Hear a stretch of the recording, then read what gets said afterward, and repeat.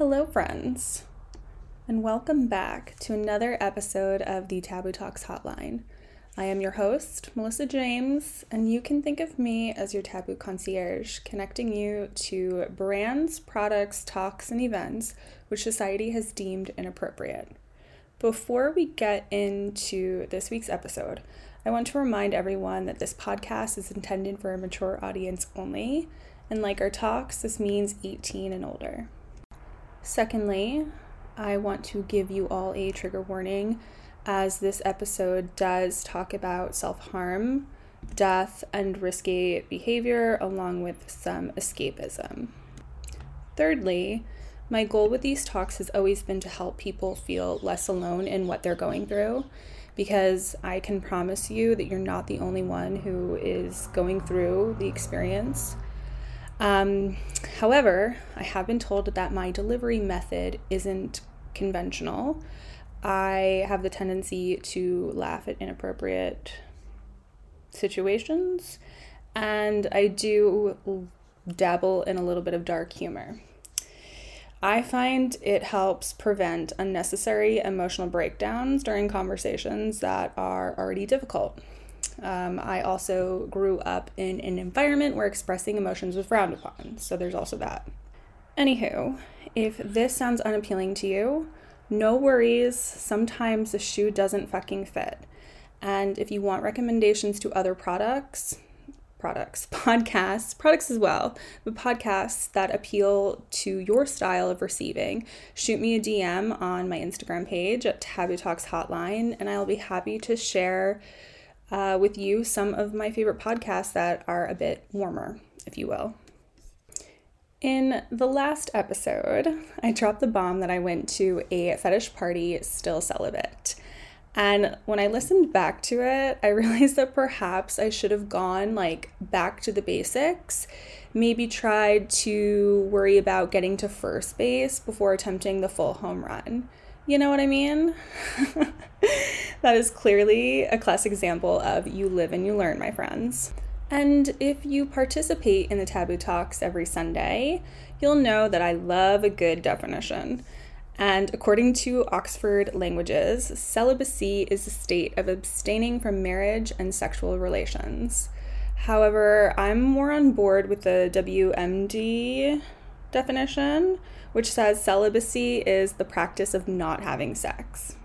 When I first told you guys that I made the choice to go celibate, the reactions were all over the place, varying from sheer confusion to interest in when, why, and how. And definitely quite a few of you wanted to know, don't you miss sex? Now, I have saved your questions throughout the years, and now I'm finally ready to answer them. Let's dive into it. We'll start with the who, what, when, where, why, and how. The date was January 11th, 2018. It was a lovely evening in Los Angeles, perfect for a rooftop gathering with friends to celebrate my 27th birthday. Low-key, this birthday was a big deal to me. I had always imagined having my life figured out by 27, you know? In high school, I was completely convinced that at this point in my life, I would have the fancy corporate fashion job, owning a fully renovated apartment overlooking the New York City skyline, driving around in a bougie car in the Hamptons during the weekends. Oh, and let's not forget, I actually thought that I would be married at this point too. Very Charlotte from Sex and the City. But it's like that saying, you know, if you want to make God laugh, tell him your plans, because I couldn't have been farther from the fucking plan, guys. Instead of that fancy corporate job I thought I'd have, I was about to embark on not my first, but second bachelor's degree. That fully renovated apartment I thought I'd have overlooking the New York City skyline. Okay, well, my reality was more like bouncing between my mother's and grandfather's house trying to save a few pennies, you know, because I was going to school in London. I did, however, nail the Hamptons on the weekend thing because that's where my grandfather lived. The car, however, though it was a Cadillac, it was a 1988 beer yellow Cadillac DeVille that I inherited. And the marriage that I thought I'd have. Well, instead of, the proper commitment and love that I thought that I'd be in, no. I was doting after a guy who, genuinely did not give a fuck about me. Because when it came time to celebrate my birthday, just as everyone was about to arrive at said rooftop, I received a phone call from him telling me he wasn't coming and that he couldn't do this anymore. It was giving, that scene from Sex and the City where Berger breaks up with Carrie via Post-it note. It was basically that. Naturally, your girl had one too many margaritas, and the night ended with my bestie feeding me burritos, so my next day wasn't horrendous, if you know what I mean. No hangovers. Okay, deep down, I knew this breakup was inevitable. I was no longer living in LA. I was getting ready to move to another country. Logically, I knew this wasn't gonna work.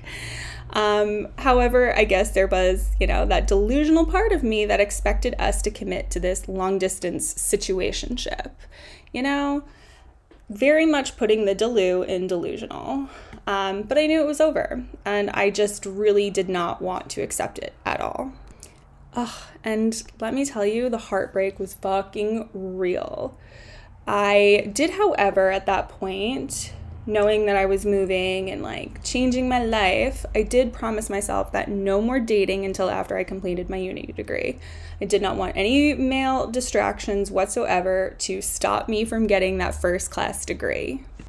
And so from that January to August, I spent those 8 months, mentally treading water, trying to get over this situationship, something that didn't really happen. Thank goodness I had my blog, and I poured my heart into that, trying to make it a thing. And also at the same time, I was kind of caring for my elderly grandfather, which, side note, caring for the elderly is a whole nother topic that we need to touch on, because we as a society do not talk about this enough to prepare ourselves for this. Because speaking from experience, it is a total mindfuck. Anywho, back to the whole breakup thing, because we will touch on the caregiving at another time. I kept telling myself in the back of my head, and though my life was shit, falling apart, relationship after relationship, friendship, family ship, all of it just, kind of just kept dwindling. I kept telling myself that London was right around the corner. I very much wish that the story ended here. I wish I could tell you guys that I went to London and got the first-class degree and lived happily fucking after.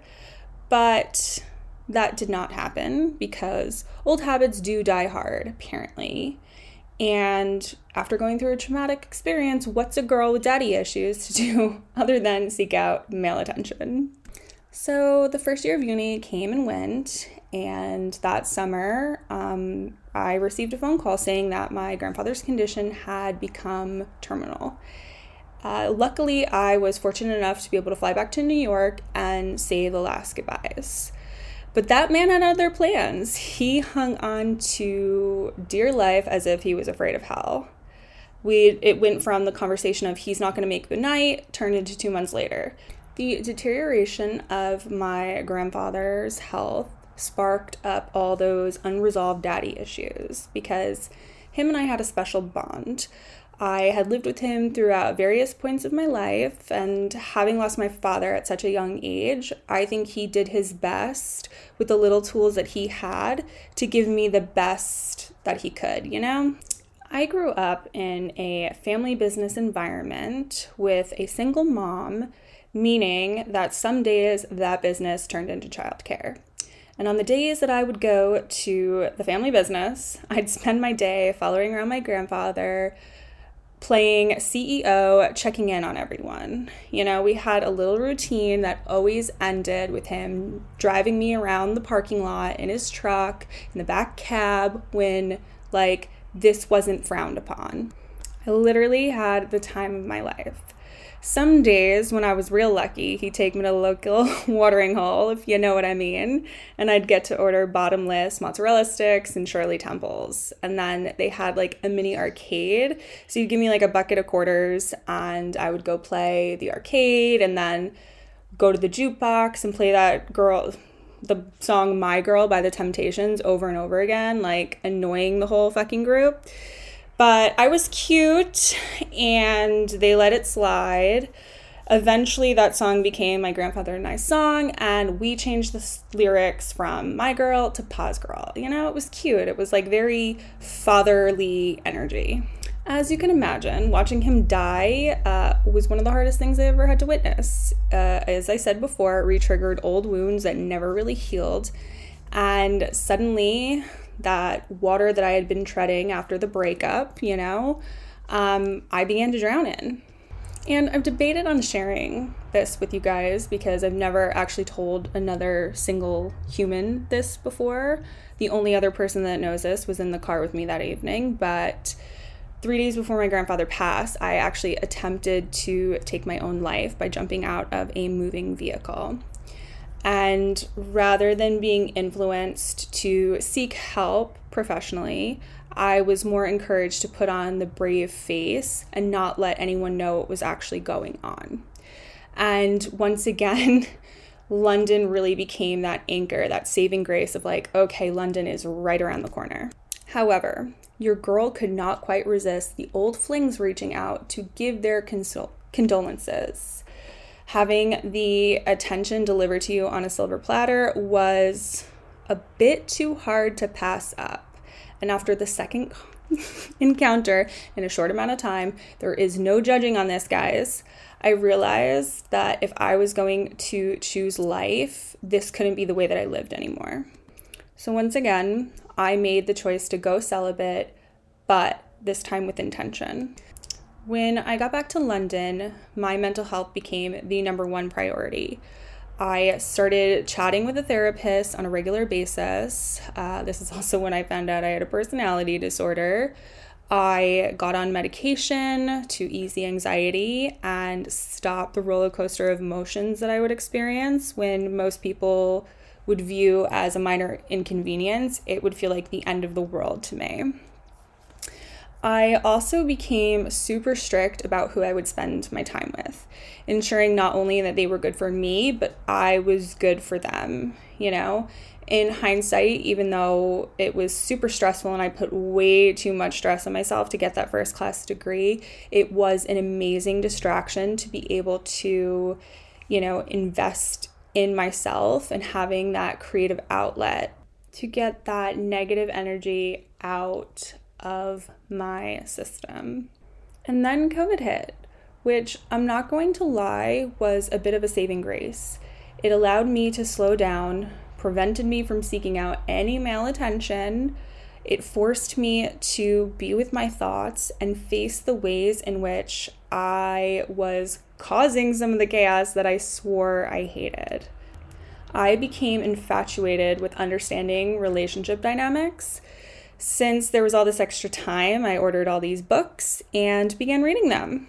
The few that I highly recommend, and I will do a more in-depth review of these books on the Taboo Truth YouTube channel, but for now I'll just list them. The first one I read was Getting the Love You Want, A Guide for Couples by Dr. Harville Hendricks and Dr. Helen Lakely Hunt. Don't ask why I picked this one. I was celibate, so why I picked a couples guide, no fucking clue. The logic was out the window at this point. However, I can say that I learned a lot from this book and just really, really gave me an understanding to like how relationship dynamics work and how we're sort of healing our childhood through our relationships. The next one was The Ethical Slut by, sorry if I pronounce these names wrong, Dossie Easton and Janet Hardy. I personally believe that everybody, once they turn 18, should read this book. It gives sort of a guide and understanding into the different relationship options versus just going with, the societal expectation of monogamy. The next was Mating in Captivity by Esther Perel. then Vagina by Naomi Wolf. I highly suggest reading these two. Vagina especially, I recommend this for men if you're having sex with a woman. This is a great book. The next one that I didn't fully read because I felt like it required a lot of work and I never had the time to be with my notes and highlight things, Come As You Are by Emily Nagoski. And then the last two I ordered, which I found a bit triggering because it, hit some spots with that breakup. But, and I also think it's a bit outdated, but, you take what resonates, leave what doesn't. Men Are From Mars, Women Are From Venus by John Gary, and Why Men Love Bitches by Sherry Argov. Reading those books and reflecting on my life made me realize that society has this weird obsession with romantic relationships. I really love seeing more about the self-help community and understanding self-love because romantic love is not the be-all, end-all. I personally believe that there should be a healthy balance of self-love, friendship love, family love, and romantic love. One definitely should not outweigh the other, in my opinion. Besides reading, I did have some fun exploring some of my other needs. Some people have a different version of celibacy, again, with the abstaining of sex and marriage, blah, blah, blah. For me, it was just not engaging in male attention and pursuing sex with another human. I felt like I needed to go back, do some inner work, relearn my body, relearn my emotional needs. So, this was not the Catholic nunnery. I took COVID as the opportunity to become reacquainted with my body, if you know what I mean. I rediscovered where I wanted to be touched, how I wanted to be touched, and what I wanted to be touched with. Also worked on how to communicate that. So when I did have sex again, I didn't feel like I had to fully submit or try and perform to what they wanted, that I could show up and be like, hey, this is what I'm looking for. However, from the last episode, running away from Kilt Man, probably still need to do some work on that. But my reacquaintance with the body involved a lot of experimentation with different toys, lubes, sounds, smells, tastes, and even temperatures, because why not? Now for the last question you guys had, and I'm sure you're wondering, do you miss sex? Well, since I began the celibacy journey in 2018, I did have a few slip-ups, clearly. So clearly I missed it at some point. And again, this isn't the Catholic nunnery, so my rules weren't strict. It was really just an intentional choice that I made, wanting to, step into my sexual power and own it and be able to communicate that. So, yeah, that's really it, and learn more about myself. I probably have overshared because that is what I do. However, I think I've answered all of your questions for this episode. Hopefully something was insightful and that you resonated with something. This idea isn't to force celibacy onto you guys. This is just, traumatic experience that I went through, and in our society, how they push sexual liberation and, with the Kardashians and, certain music of go and enjoy it.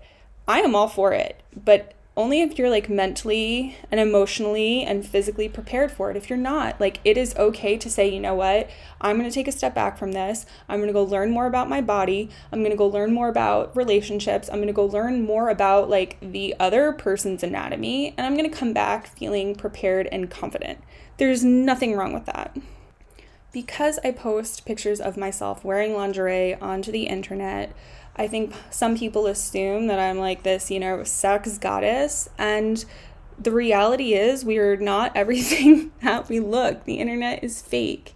I really use Instagram as a way to express my sexuality so that it doesn't stay suppressed, I also don't believe that wearing lingerie is for men. I believe it's for women expressing themselves. So, anywho, I'm rambling again. And if you have any more questions on celibacy at all, you can always send me an email at tabootonic@gmail.com or DM me at Taboo Talks Hotline on Instagram. Happy to further talk about this with you guys. So, and before I go, can I ask you guys to please subscribe to the podcast and rate it? I want all the feedback, even if you hate it, please let me know. I want to make this podcast the best possible podcast for you guys. Okay. So what do we say? Same time next week. Cool. Talk to you soon, friend. Bye.